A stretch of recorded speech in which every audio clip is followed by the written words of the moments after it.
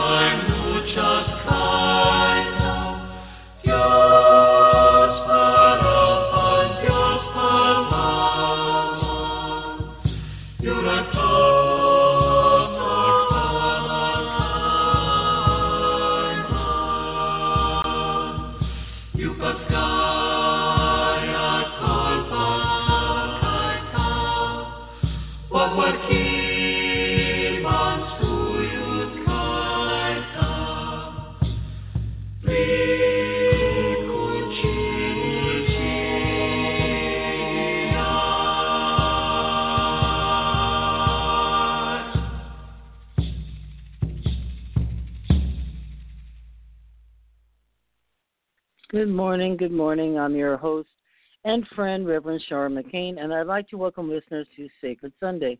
Sacred Sunday was created just to focus on the tenet that Sunday is a special day to set aside some time for spiritual focus, meditation, and prayer.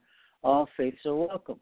I am a Christian in recovery, and all Bible readings will be out of the Bribery Study Bible, and you may use any Bible you wish. I have had many spiritual experiences, and in gratitude, we will have ongoing Bible readings. I'm just focused on being my real self and carrying the message given to me, and that's it. I don't have any axe to grind, nothing else. I'm just up here reading the Bible. The calling number this morning is 619-924-9744, and Sacred Sunday airs every Sunday.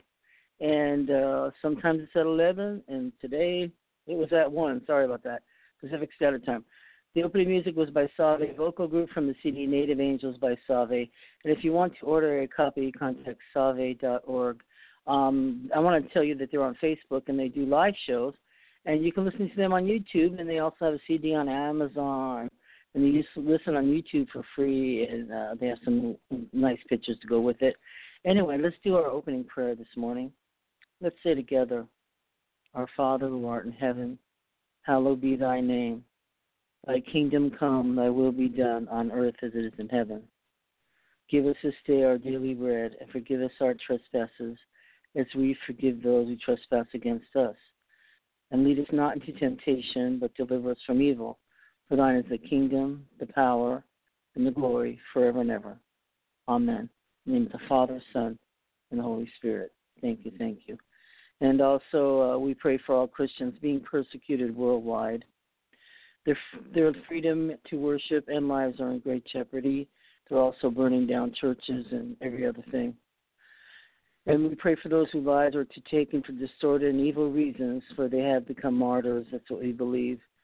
We pray for all those suffering from violence here at home and abroad. We pray for those who are sick in mind and body, and those who are lonely and uncomforted. Please, God, forgive us for our sins. We pray for those who are suffering from domestic violence here at their own homes, and freedom from addiction from all kinds. Please, God, send your Archangel Michael to fight against every evil and protect everyone, and all your angels to watch over everyone. Our prayers go out to all those who suffer, the ones in the world, including the animals that can't speak for themselves. We also pray for the wisdom of our president and the rest of the policymakers. They have many decisions to make, and we are praying for all countries for problems and suffering all over the world. We want to thank you, God, for every blessing you have given us. And we ask in Jesus to bless us and help us grow under his care. And we pray for everybody in their families in our prayers as holidays are coming up, and those that are doing without. We pray that they have a blessed Thanksgiving. We ask this in Jesus' name, amen. And I want to wish you a happy Thanksgiving that's coming up next Thursday, and hopefully we can be peaceful and prayerful and just see, whether it's a TV dinner or whether it's a big old spread. Anyway, we just be grateful for that. We're above ground, that we're here together, and we're never alone because our angels will be sitting right with us. So I want to wish everybody a happy and blessed Thanksgiving. And also, there's some birthdays today, pre-turkey babies. Val Brell, I wish you all the best, Val. And Ivan Telegroso Gutierrez. And also, I want to say a special happy birthday, Seuss. He goes by Jesus, Payan. We love you, Jesus.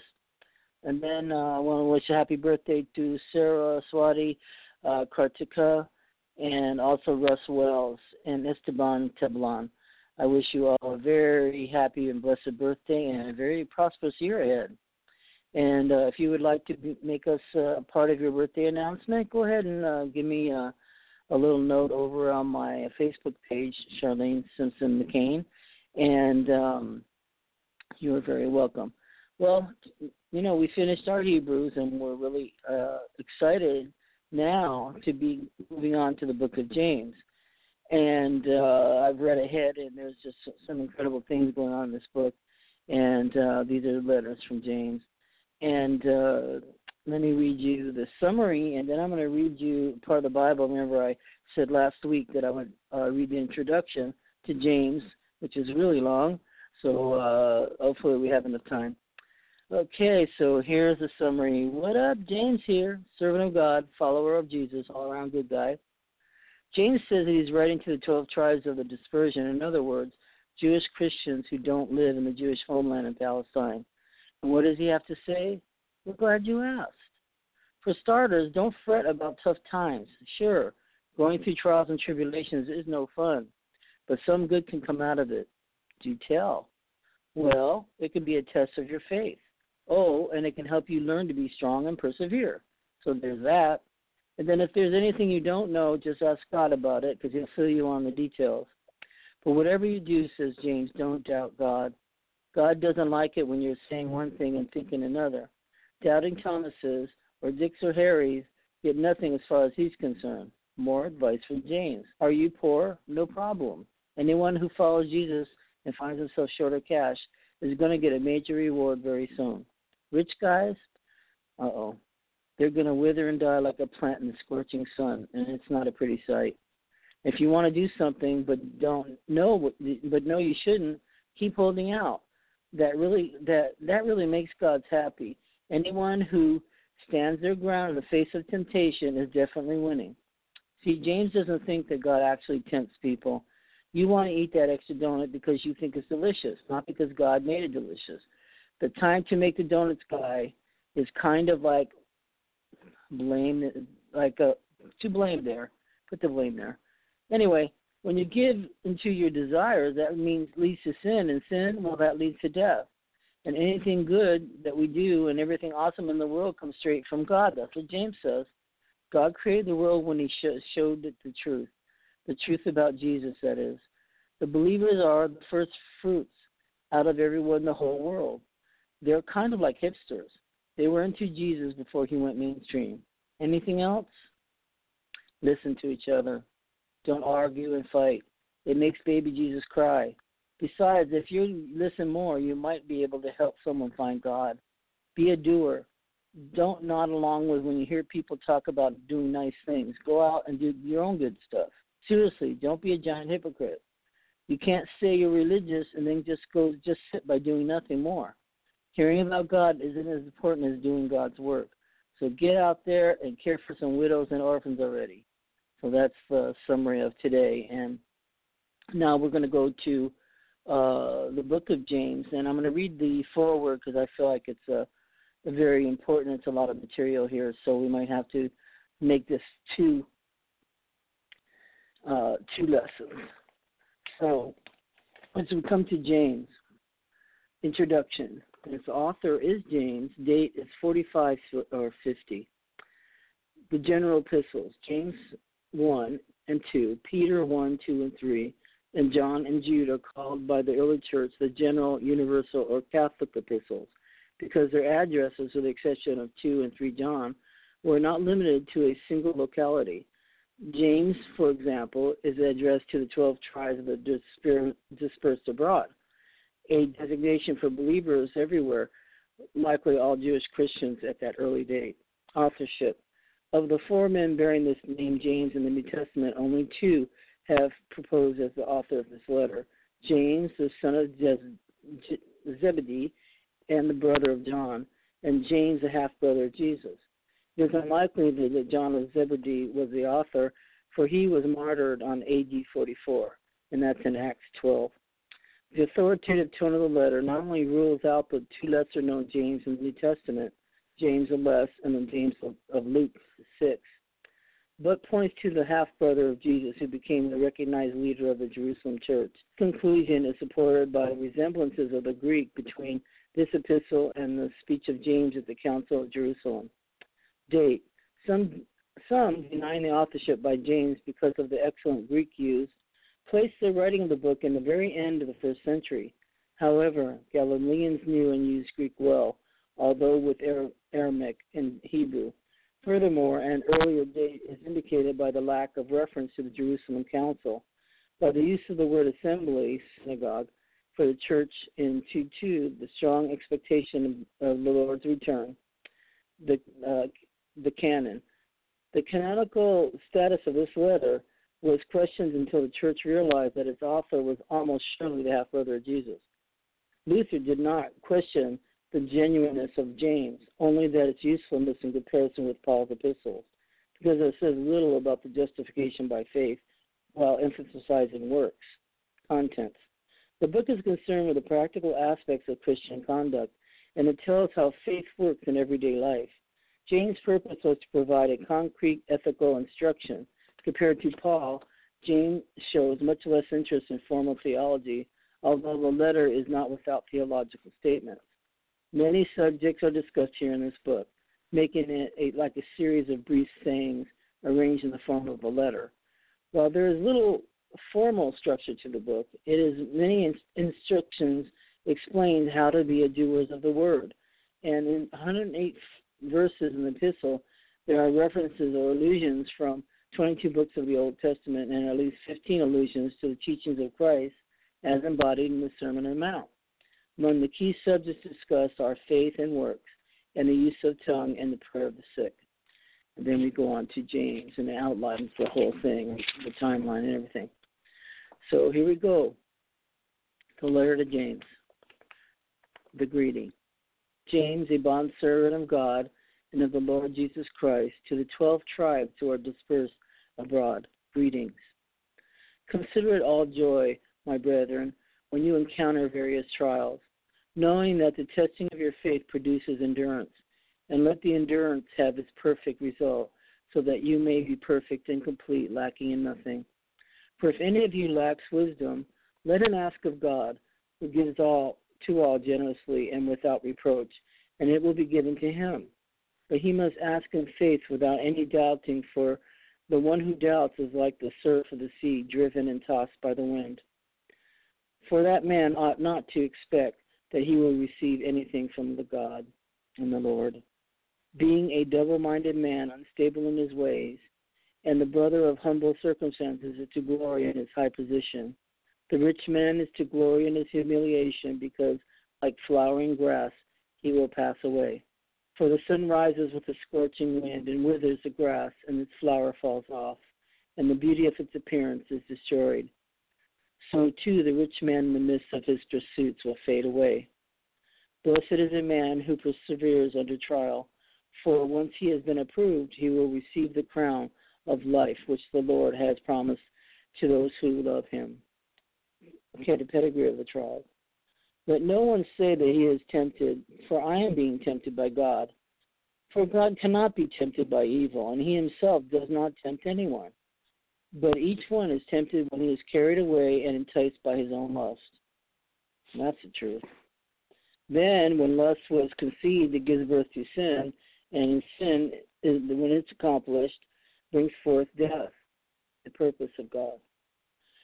Do not be deceived, my beloved brethren, for every good thing given, every perfect gift is from above, coming down from the Father of lights, with whom there is no variation or shifting shadow. In the exercise of his will, he brought us forth by the word of truth, so that we would be a kind of first fruits among his creatures. And then the word. This you know, my beloved brethren, that everyone must be quick to hear, slow to speak, and slow to anger. For the anger of a man does not achieve the righteousness of God.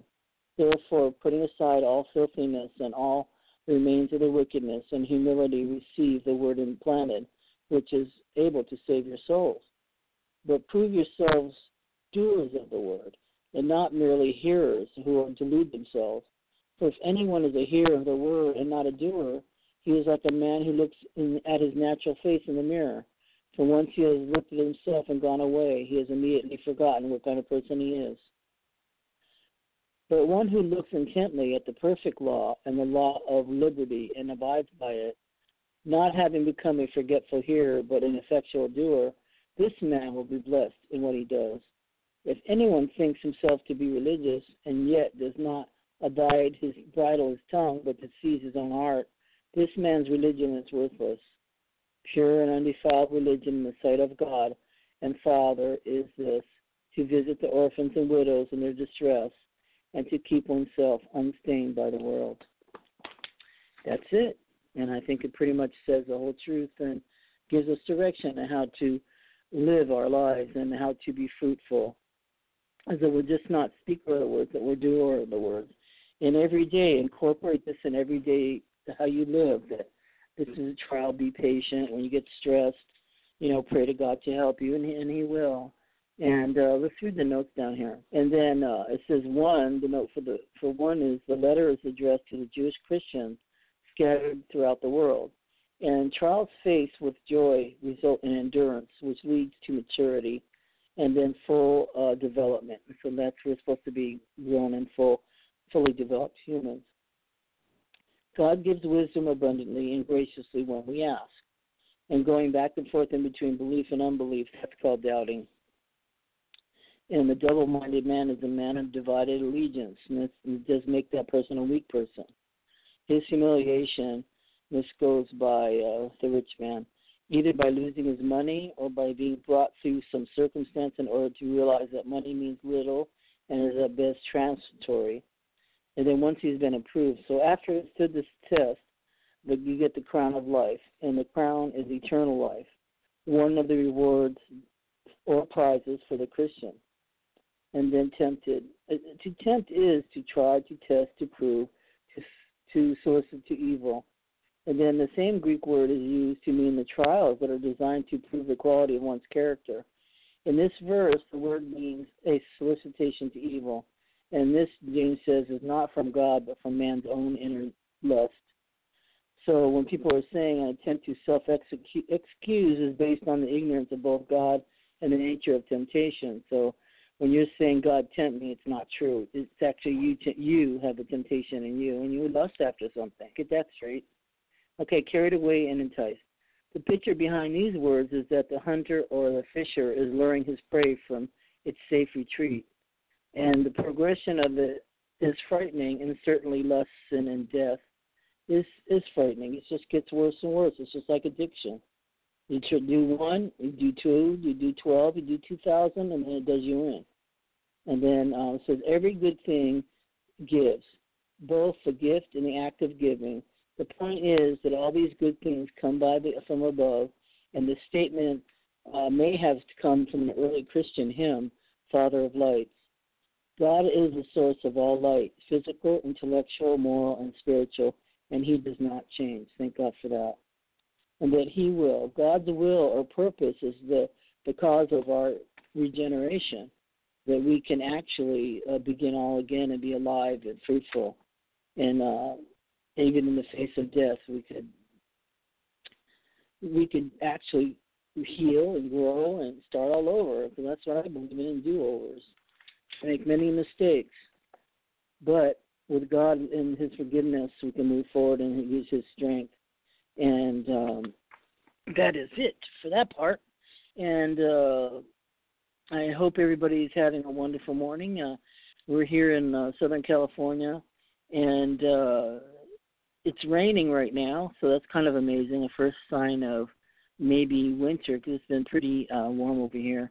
And I've been thinking about everyone and everywhere where you live. You know, I wish you all the best in everything, and I want you to remember that you're never alone, and that my thoughts are with you. And people listening in archives, I appreciate you very much. And please pray for me and help me keep going too, because I need all the help I can get. You know, because I'm just a human in the world. And I want to apologize. I work sometimes 14-hour days on Saturday, and it leaves me very tired on Sunday, but I've been showing up anyway. And sometimes I'm late, but I will be here, God willing.